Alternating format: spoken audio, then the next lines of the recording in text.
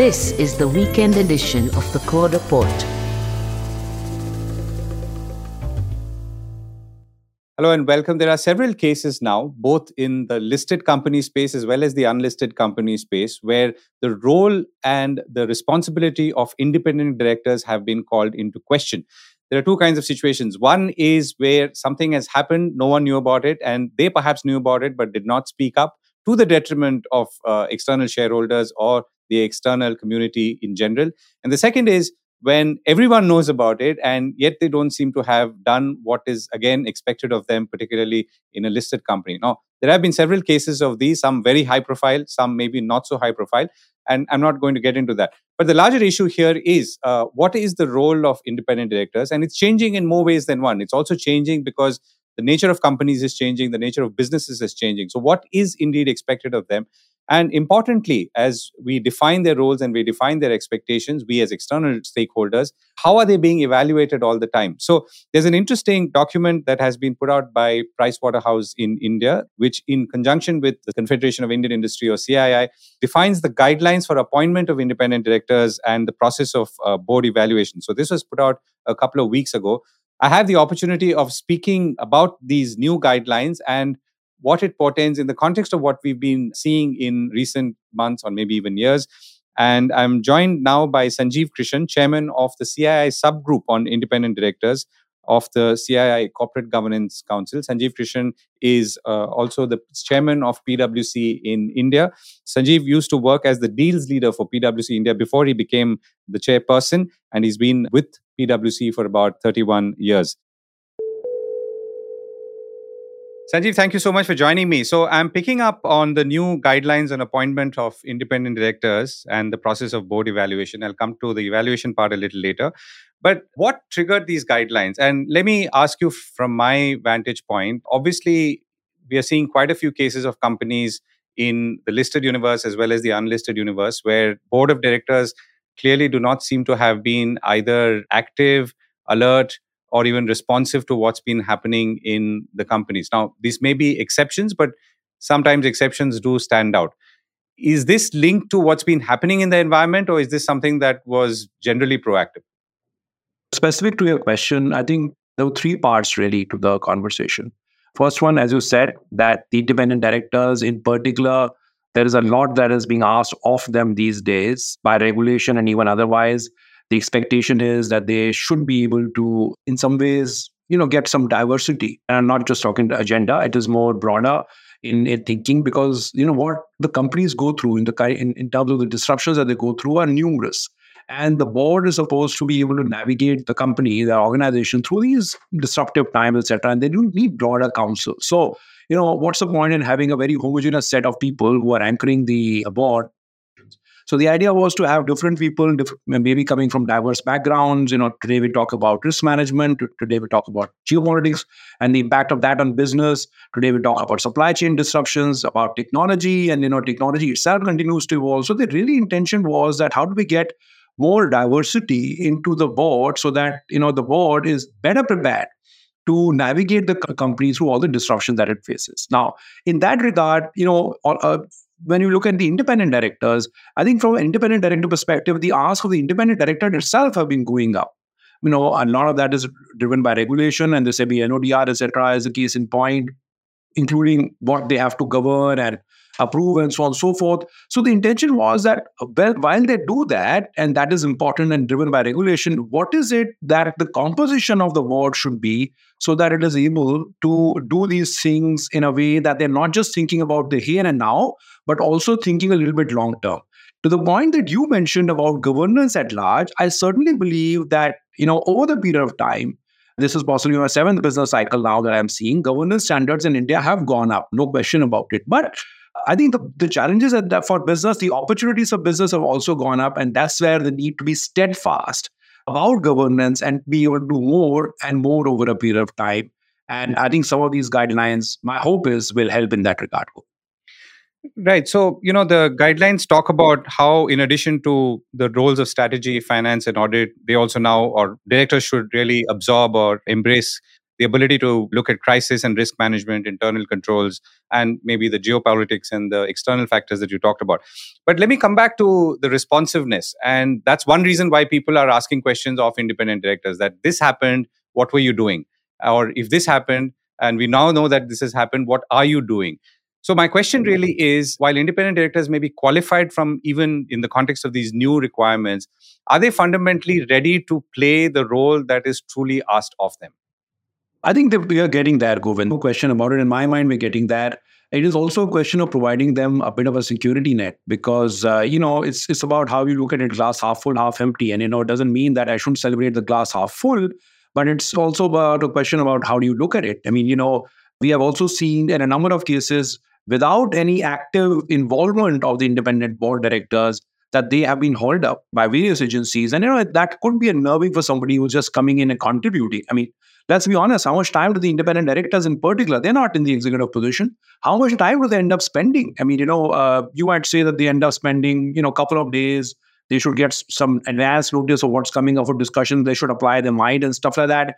But having said all of that, I mean, even if they're not spending only 4 days a year, maybe they're spending a little bit more time. Is it enough? They're not in the executive positions. And, I think that's where it is important that as long as they're acting in good faith, we also provide them the security net, if I may call it so. And that's one of the recommendations that we made through the CII guidelines effectively. And I think that's important. So again, I would just say that I think we are certainly on that journey. There are, from an independent board perspective, and I know, I mean, just based on the statistics, that there is actually a dearth of independent board directors and particularly women directors that India Inc. is facing at this point in time. And some of these things also, happen over a period of time. I mean, the independent directors also need to mature into their roles, get into the roles, feel more confident to be able to say what they're saying. And I think that's where some of the upskilling which is needed, and both in terms of technical, but also in terms of how they conduct themselves also becomes very, very important.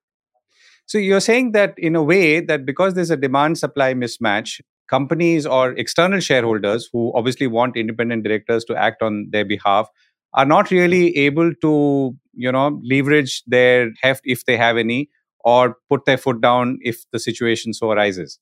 Yeah, I mean, I think we need to have more people putting up their hands up to be independent directors. And what I'm saying is that more and more people will be encouraged to put their hands up if they know that they will be secure. I mean, as long as they're not going to get hauled up for something that they're not fully involved in. If there is a security net to the decisions that they make in a non-executive capacity, they will be a little bit more vocal. They will be able to do and discharge their duties much more efficiently. Right? Nobody wants to be in a position where I've played my role as an independent director, and 1 year down the line, 2 years down the line, I'm hauled up for something which I was not actively a part of. I mean, that makes the whole system insecure, so as to speak. So I think security is a big issue, and I think we need to have more and more people putting up their hands up for independent director.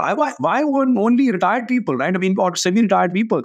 I would actively encourage people in executive positions to be, on independent positions in some other organizations. I think it will help them, their executive roles, as they do some of that, etc.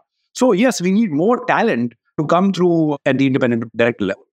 So I'm going to come to the getting hauled up bit in a moment. But at a very fundamental level, what do independent directors sign up for? I mean, when they accept a nomination or accept an offer to become a director on the board, with in some cases, clearly because compensation levels have been going up quite well, it's a handsome remuneration. But that apart, what are they really signing up for? I mean, this is a very bottom line question.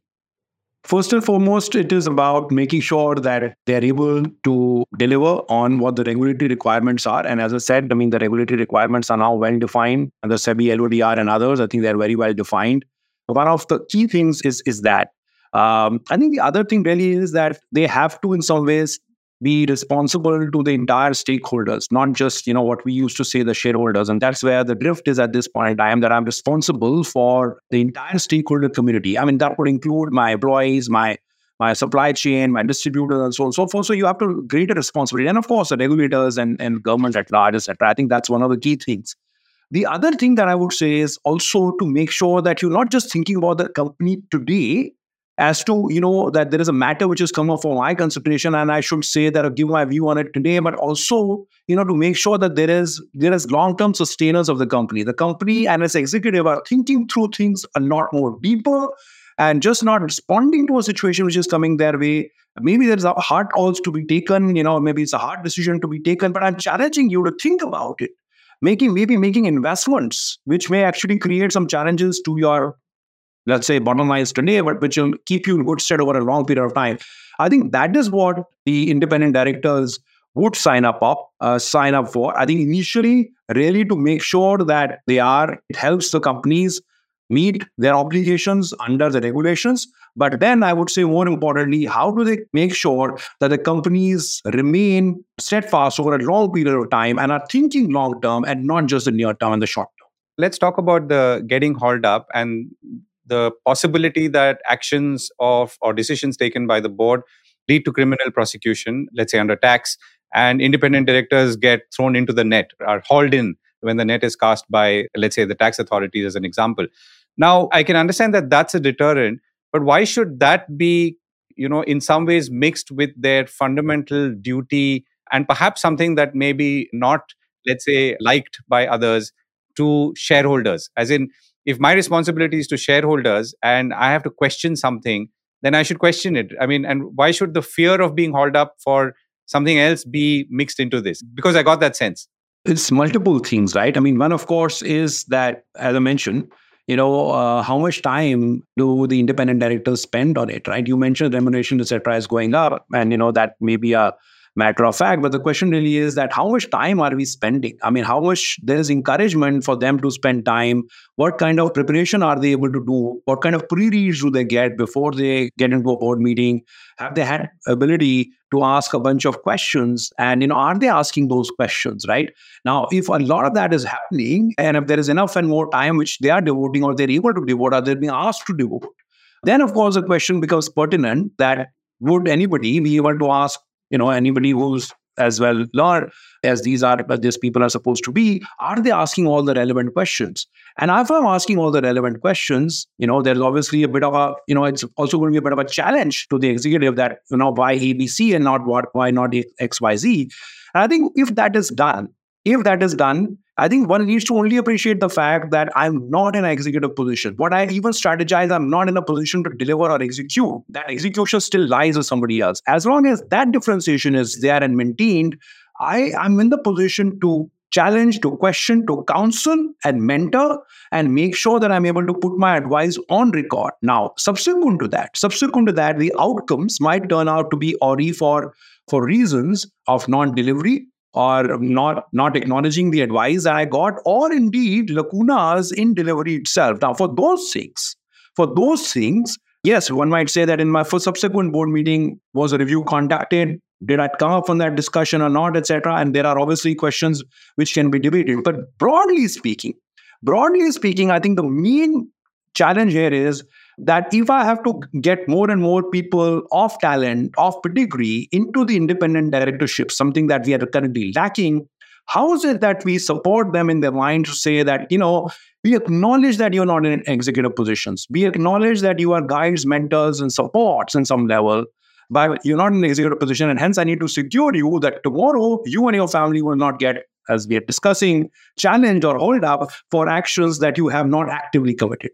So when you talk about, this liability or really, making sure that liability is not open-ended, this part of it is addressed to the government. And I'm assuming in the case of or areas like tax and so on.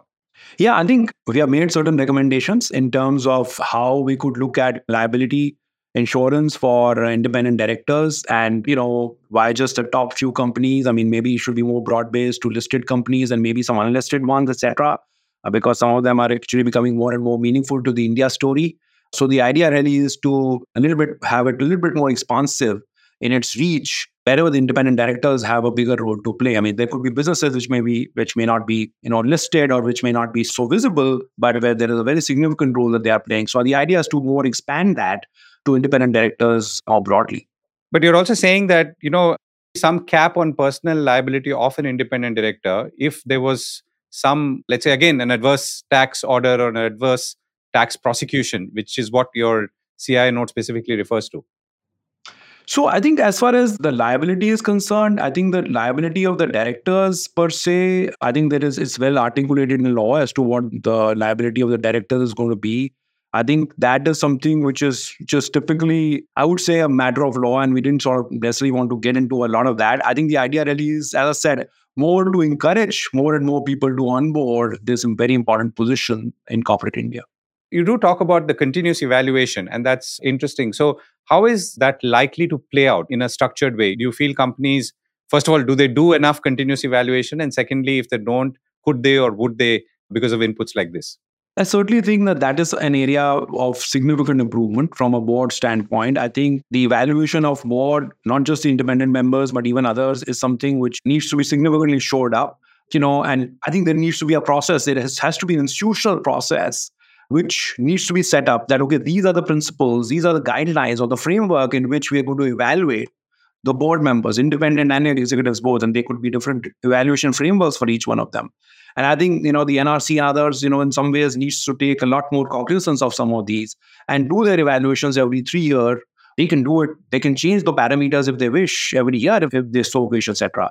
There should also be, what we are recommending is that there also should be communication. If I'm somebody who's not, meeting, the framework requirements, then there should be a discussion with me that, hey, this is what we expected from you. I mean, I could be a cyber person, I could be, economics expert, or I could be somebody else, etc. And maybe the going in proposition was that I'd be a little bit more overweight, even as I, help the board navigate more broadly. And if that's not coming through, I think there should be an open conversation with me saying that, okay, this is what the expectation, or maybe simply put, I'm not participative enough, or, I've missed a few meetings, which I should, right? So, I mean, the question really is that one needs to be in communication, one needs to actually show that one is talking to them, and then we should actually document it. We should actually put it out and disclose it also that, okay, this is what we sent. And maybe as a result, we have actually reframed the guidelines. As a result, over a period of time, somebody has been, in some ways rated a particular way. I think some of that is going to be very, very important over a period of time. And that will build confidence. I mean, the important thing is that we need to build confidence in this very important institution of independent directors. And I do believe that the evaluation mechanism will build in the wider community greater amount of trust in this very important institution of India. And that's a good and positive note to end on. Sanjeev, Krishan, thank you so much for joining me. Thanks, Govind.